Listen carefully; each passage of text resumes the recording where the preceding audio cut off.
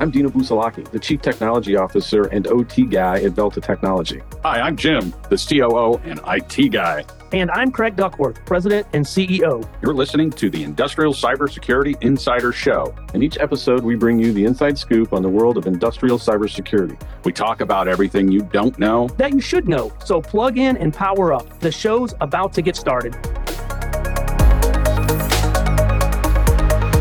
My name is Craig Duckworth, and I am the president of Delta Technology. And today with me, we have Rogan Dwyer, who is one of the foremost experts in the insurance space. And I'm going to let him give a little bit about his background. Rogan, tell us where you're from, what you do. Good morning, Craig. Thank you for that. I was at Lloyd's Underwriter for 25 years back in the 20th century and moved across to the United States at the beginning of 2000 to grow and create an insurance agency based upon the traditional values and efforts of Lloyd's. And then over the course of the next 10 years or so, I became more a consultant, really, in trying to shape the future of insurance, create a couple of insurance companies specifically for one or two difficult spaces, and then got pulled into the risk mitigation world because we began to see that the traditional insurance world needed help in understanding the risks better.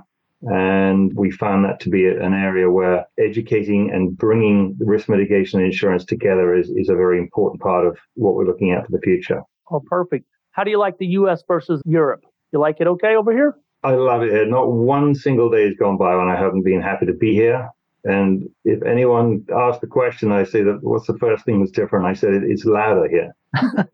It is louder here. That is true. Yes. Perfect. Well, let's jump in. We've got a lot of ground to cover today, and I want to get to it. You know, as we look at the current state of cybersecurity in the industrial space, which is really where Delta plays, our focus is on the industrial manufacturing. How are you seeing the impacts of the organizations and what they are doing today from a high-level cyber landscape? What are you seeing? Well, I think in a mile-high view is that to separate cyber from everyday operations is a mistake. Everyday operations should incorporate cyber and operational and all elements of risk mitigation and governance and board oversight, all aspects of running a business. And cyber should not be removed from that and pushed to the side into the hands of a third party. Critically, I think whether it be IT or operational technology, the boards need to get more involved in understanding their risk, which would then really filter back to the insurance world and help to bring the cyber risk back into the traditional insurance where it sits anyhow as a silent non-affirmative risk. So that's a lot. One thing that I believe organizations struggle with, and maybe you can help us understand this, from an enterprise and a holistic standpoint, you look at an organization, you mentioned boards need to begin to understand this better. Who at an organization actually is owning that risk? Is there a risk committee? Is it the CEO? Is it fall under finance? Who would you say is ultimately responsible from an organization to own that risk that would be working with the insurance companies to make sure they have everything covered? I think ideally somebody who knows that they are responsible. And I think one of the problems is that everyone, if in the event of a problem, all too often everyone's looking at each other thinking, well, I thought you had that. Yeah. Or they go to a third party and say, well, we gave that over to you to provide the oversight. And that's particularly relevant to the cybersecurity realm, where we've observed that a lot of companies will rely upon a third party on reputational risk, on whatever they're renowned for, and they'll spend a lot of money on bringing in a brand name to take that risk from their board, but they don't fully understand what they're paying for, and they don't know where that company that's providing the oversight, where their statement of work starts and stops. And I think that's our message, is the board has to fully understand that, and then within the board, identify who is the person with the target on their back. And it really starts from there. To answer your question, the person who is responsible knows they're responsible and knows what those responsibilities are. And that makes sense because, just me not fully understanding the insurance piece, I wouldn't believe that a third party, whoever it would be, they would have any liability if something goes sideways after they provide that guidance to the organization. Would that be a fair statement? Because ultimately, it's still the organization's responsibility to ensure that they have everything they need, regardless of the consultative or guidance of a third party, as you mentioned. Would that be accurate? Yes, I think it goes back to that statement of work. What are you paying for? And if the assumption is you're paying for more than the company agreed to, and it's EULA agreement or what have you, then there is a yawning gap there which needs to be addressed and understood. Okay. Yeah. One thing that we're seeing a lot of recently is government oversight, regulatory oversight. The SEC is beginning to step in. They're saying, hey, if there's a material event, you have so many hours to respond, to report this to, the shareholders and disclosures.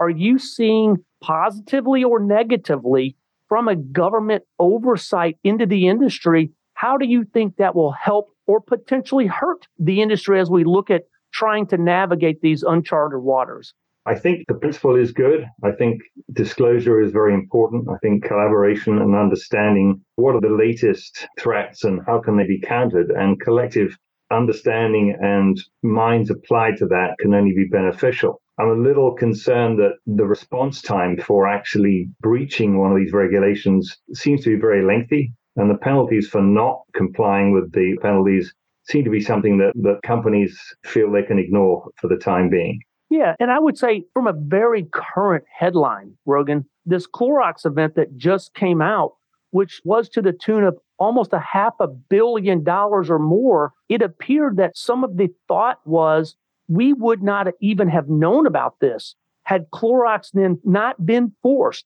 by the regulatory oversight that said they must disclose this now. What's your thought on that? Absolutely. I think, depends how wide you want to push the argument, but I think being forced to disclose may hinder the operations of the victim, but is beneficial to all others to know what to look for and whether best practice has been applied to it, how it's been dealt with, etc. That's information we should all know, because we need to build this database. Because harking back to the insurance world, really they're working pretty blind on data, because we've never been forced to collect that data and therefore act upon it. So we really need that to be able to create a better response to this. I would say from what we see in the industrial side, I would agree 100% with that. As we work with manufacturers, their struggle is they don't have visibility into their assets. So we're often wondering, how are insurers even adequately covering manufacturing when what we normally see is a survey or some sort of application coming to someone on the IT side of the fence that is completing this for manufacturing, and the underwriters sometimes and sometimes not really don't understand the full breadth once they get down to those lower level networks of what the exposure is in manufacturing. Are you seeing the same thing? Yes. The application process is so antiquated in the insurance world, and it's tied in with the rating. So you have to complete the application as presented to you as a client. There is no real way to review that information that's supplied by the client unless there's an audit that comes later in the year or after the extended period, or there's a loss. In many cases, that's the first time the underwriters really get a chance to see what really goes on in that enterprise. And so the application, it's confined by the questions it asks. Those questions, to my mind, are inadequate for the cyber threat that's facing us. And they don't give the underwriters an insight to the broader risk, especially the silent non-affirmative risk. The client is only obliged to answer the questions they're asked. And that, to our mind, they are not broad enough or searching enough to provide the information underwriters really should be looking for. It sounds to me like there's an opportunity there to help the underwriters from an education standpoint and a best practices of, hey, you guys have been writing risk a very long time. This industrial risk is maybe a new area or maybe a new venture or something they're not as familiar with as they are on the IT side. Maybe there's an opportunity to begin working with them to try and help modify some of the questions, because you're right, Rogan. If someone asks me to answer something, we've been taught our whole life, don't volunteer information that's not being asked. Why would you say, oh, and by the way, we have all of these problems over here, and I'm just volunteering them to you now so that you don't ask later? Yeah, I agree. It goes back to the disclosures and reporting. This should be a collaborative effort. Everyone should see the greater benefit in being part of the conversation, because our biggest concern is not necessarily the individual ransom attack or the 20 million here or the 40 million there, however much that affects the company. It's a systemic attack that worries us, whereby you're going to have thousands of companies affected by the same incident. It's going to be every man for themselves. There aren't going to be third-party resources to address that. So again, this educational piece is really important for boards to take on board and not feel that it's something that's being pushed upon them by the regulators. This is for their own good. Yeah, I think you're spot on, Rogan. I think that businesses, organizations, boards, the C-suite have to begin taking notice and making changes, not just accepting, but truly driving change for this to be effective. I agree with that. Let me shift gears a little bit. If we're looking at, let's call them misconceptions of what organizations believe they have coverage for, or they believe that they are applying for, we hear all the horror stories we see in the news. Business had all-inclusive insurance. Insurance carrier denied because of pick a thing. Doesn't matter. As insurers are looking to mitigate their losses because they don't fully understand this industrial cyber realm, what are some of the concerns they need to look out for? And what's some of the misconceptions they believe they have that they may not have? From an insurance perspective? Yes, from an insurance perspective, yes. Well, I think that the weight of evidence on how inadequate the concept of buying an insurance policy is your first and last line of defense surely has been understood by people. That is a very limited way of addressing your risk. There has to be more than that. One of our messages is to try to get people to understand that the insurance is the last line of defense. When all else goes wrong, insurance should be there and it should pay out. It should be there for you when you need it. And the parameters of that contract, I think, have got very, very complicated. I think it's very difficult for a client, not trying to blame clients, but it's very difficult for them to understand what they have bought in advance of the problem. Most of the time, they only find out what they bought when they come to try and make a claim and realize that in page 126 of the policy they bought, their agent didn't fully understand they've got an exclusion for something. That's a whole another skill, which insurance has created so many double negatives within those wordings. They are very hard to follow. So one of the things we'd like to see is a simpler policy which with less expectation attached to it, but that does what it says it's going to do when called upon. To me, that would make sense. I equate it back to my auto insurance. I hope I never have to use it, but if I need it, I want it to help me. It's a little different from an auto standpoint as it is a business and commercial. But some of the states, back to that regulatory, states are forcing minimum insurance coverages to protect those that aren't willing to protect themselves, in a sense. So it could be something down the road where the federal government in this process tries to help everyone do something like that. And it may never materialize. I don't know. But I can see that kind of coming down the road potentially. Yeah, I think we're somewhat hampered by people's reluctance to take regulation on board. It's got itself a dirty name. Regulation's too great. The oversight is too expensive. But in this instance, we're talking about things that people don't really understand. There's an awful lot of choice out there. It's very difficult for any company to know who to hire, whose hands are they going to put their very existence into. I think some help and a platform to make that a uniform mission is actually very helpful. And again, there's maybe something that our government oversight can do to slightly take away from that fear that government oversight is all bad. It's not all bad. Sometimes it's very necessary.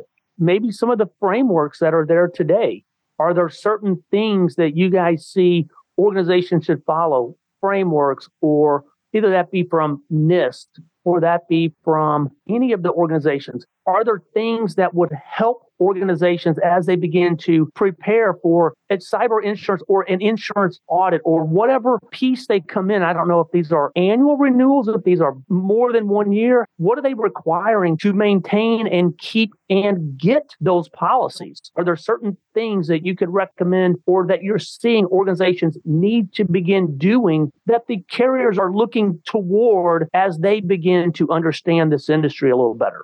I think there's probably two questions in there. One is the government oversight being required by underwriters, and I don't see much evidence of that. NIST is thrown around quite a lot. There's GDPR. There's considerations, yes. And there's maybe one or two questions asked about it. But I think more important is developing this standard with insurers who have the direct contact with the client. The insurance is the DNA of business. You can't really operate a business in 2023 without an insurance policy. Unfortunately, it looks like the insurance policy become an operations certificate rather than a genuine contract of indemnity. But without it, you can't operate. That's a true statement. And we see that every day for contracts that we get with clients. In the master service agreements and in the language, they're requiring us to provide our insurance certificates in good standing with minimal liability coverage, depending on the contract. We are not even allowed to bid on contracts without that in place. So you are spot on and 100% correct. It's being driven and forced from a vendor management to protect the companies that work is being done for. Right. That's really the extent of the supply chain protection at the moment. That's the kind of keystone for it. The next element of your question was really about what are insurers doing to integrate NIST and other well-meaning initiatives that have been developed over the years. I would say first and foremost that they are glacially slow. The working parties, the consultations that take place to then produce a paper, which is a recommendation, not a mandate. It really is a very, very slow process to affect any kind of change in that regard. That being said, underwriters can do it a lot quicker. Okay. So going back to the fact that DNA is the DNA of business, if underwriters start to implement those things in collaboration and they do it based upon profit, based upon best practice, and based upon common sense, that's going to help the combined initiative. So we've actually got a couple of programs we've initiated out of Lloyd's where we are, say, educating the underwriters. It's probably vainglorious, but we are helping underwriters to understand questions they may want to ask and what the implications of those answers are. One of the challenges with insurance, nobody gets paid unless they sell a policy. True. And we have to move beyond that to not standing in the way of underwriters fulfilling their budgetary obligations. They have to write a certain amount of premium every year. They have to write, and those premiums are backed into actuarial studies. Well, when you're looking at a risk that is so new, actuarial studies are frankly irrelevant because they don't keep pace with the change and the threat that's out there at the moment for IT and OT. So that process to us is critical to have underwriters in almost a Socratic manner. Let's ask more and more questions and help underwriters to understand they're not being told they're not doing their job well, but they're being told to look at things and understand the implications of the answers. That in turn can be pushed back down to the clients who need to have insurance to operate. Maybe they can't get insurance. Okay, well, let's be creative here. What does that company have to do to secure insurance? With insurance, as again, being a certificate of operation as much as a genuine risk mitigation tool.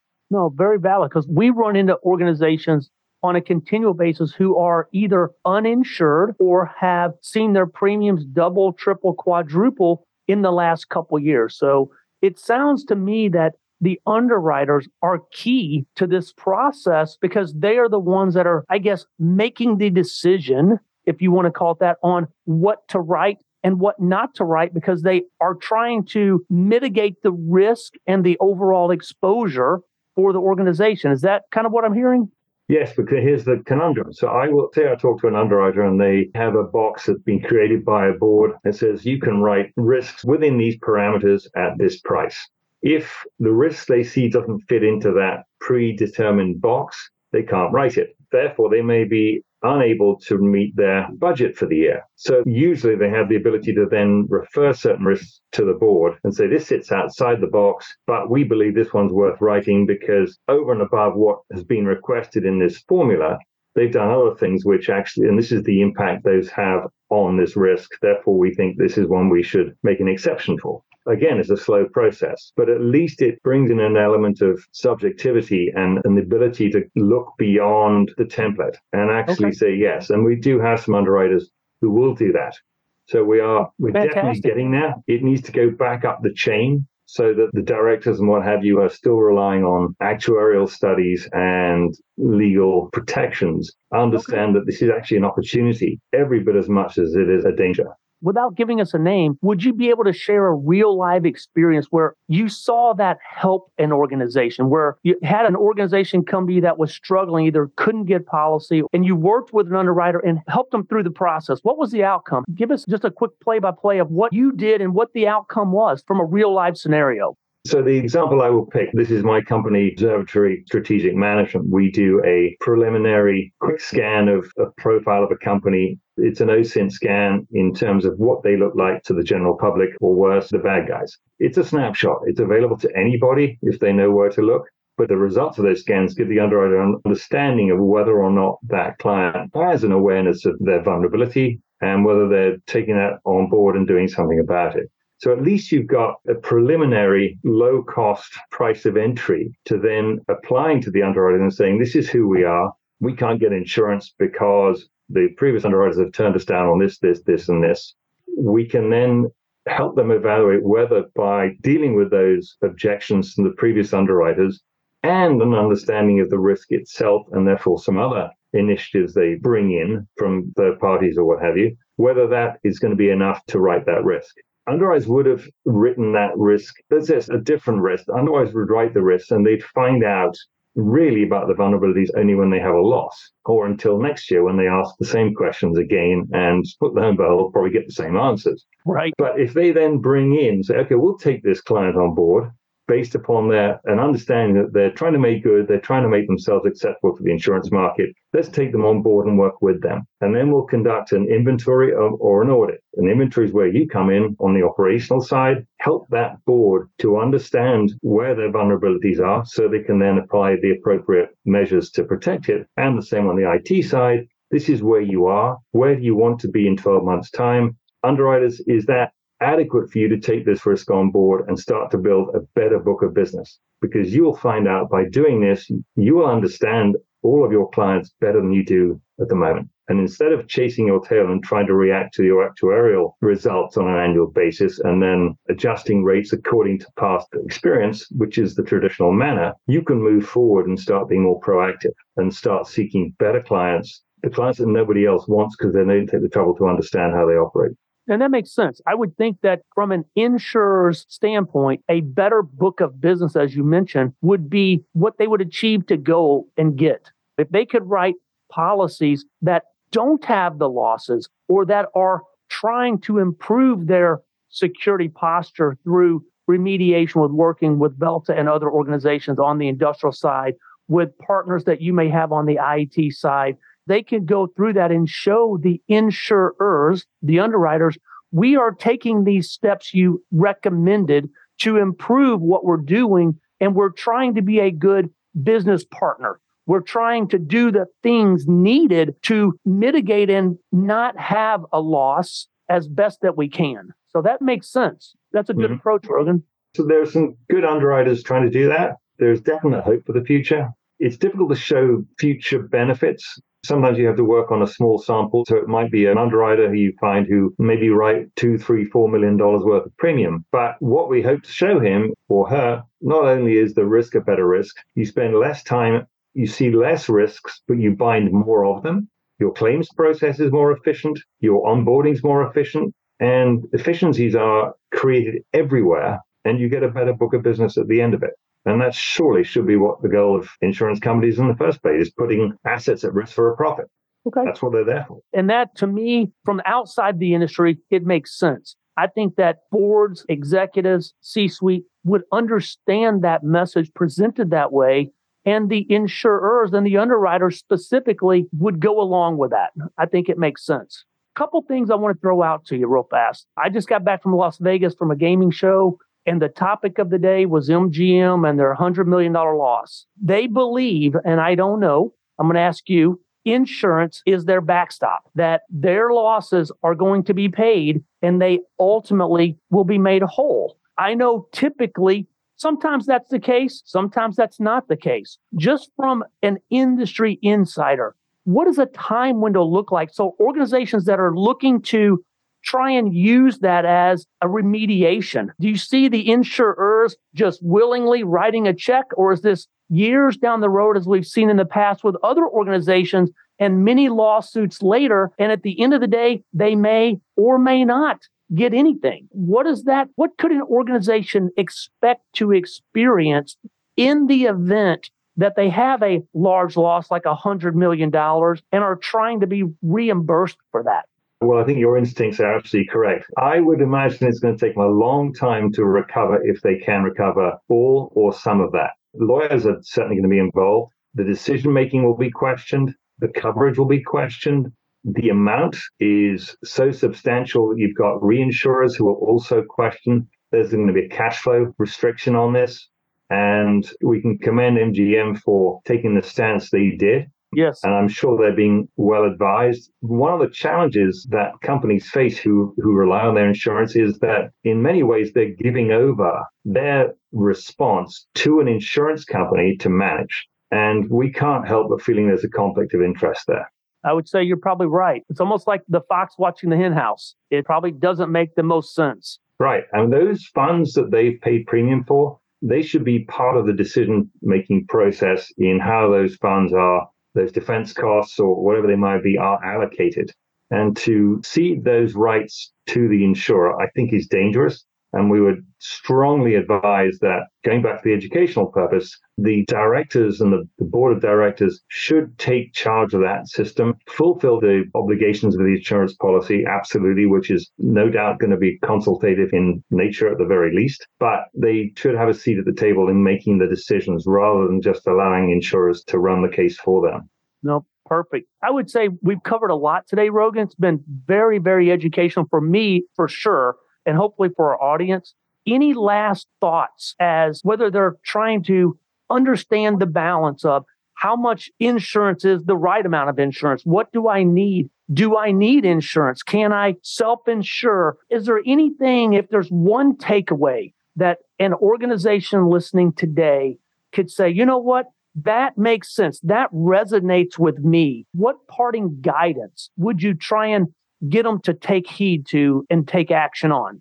I'll try to be succinct. I think if you, as an organization, if you're buying insurance as your sole means of protecting your entire enterprise, the existence of your enterprise, you are sadly misguided if you think that is adequate. If your purchase of insurance is that it's protecting a specific element of the risk, whether it be the balance sheet, whether it be cash flow, whatever sector it might be, and it's part of your overall protection, then I think there's absolutely a place for it, but it should be fully understood as to why you're buying it and how it's going to react when you do have a loss. If we can help identify that so an insurance policy does what it is expected to do with all parties, including insurance agents and security people and the insurance company, shareholders, everybody's aligned, then we can protect not just the individual loss, but also the systemic loss, which is what we're most concerned about.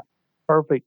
I know you mentioned throughout the program, at least once, Observatory. How can a client reach you if they have questions or if they're looking for guidance? What would be their method to reach out to you, Rogan, so they could get some help?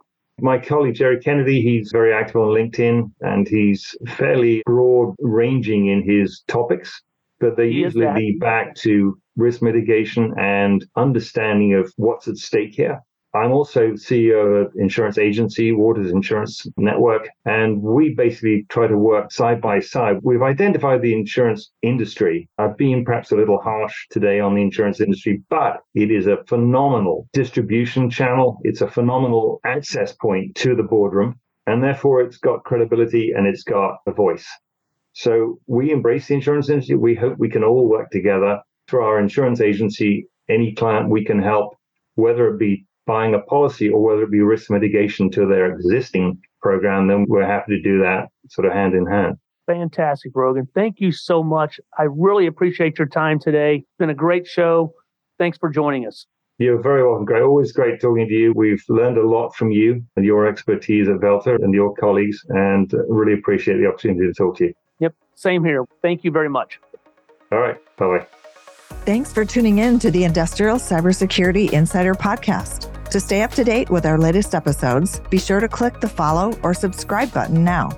And if you found this podcast helpful or have a topic you'd like us to cover, please leave us a review or let us know. If you're interested in learning more about Velta technology and how you can get safer sooner, visit veltatech.com. That's VELTA tech.com. Thanks again for listening. See you next time.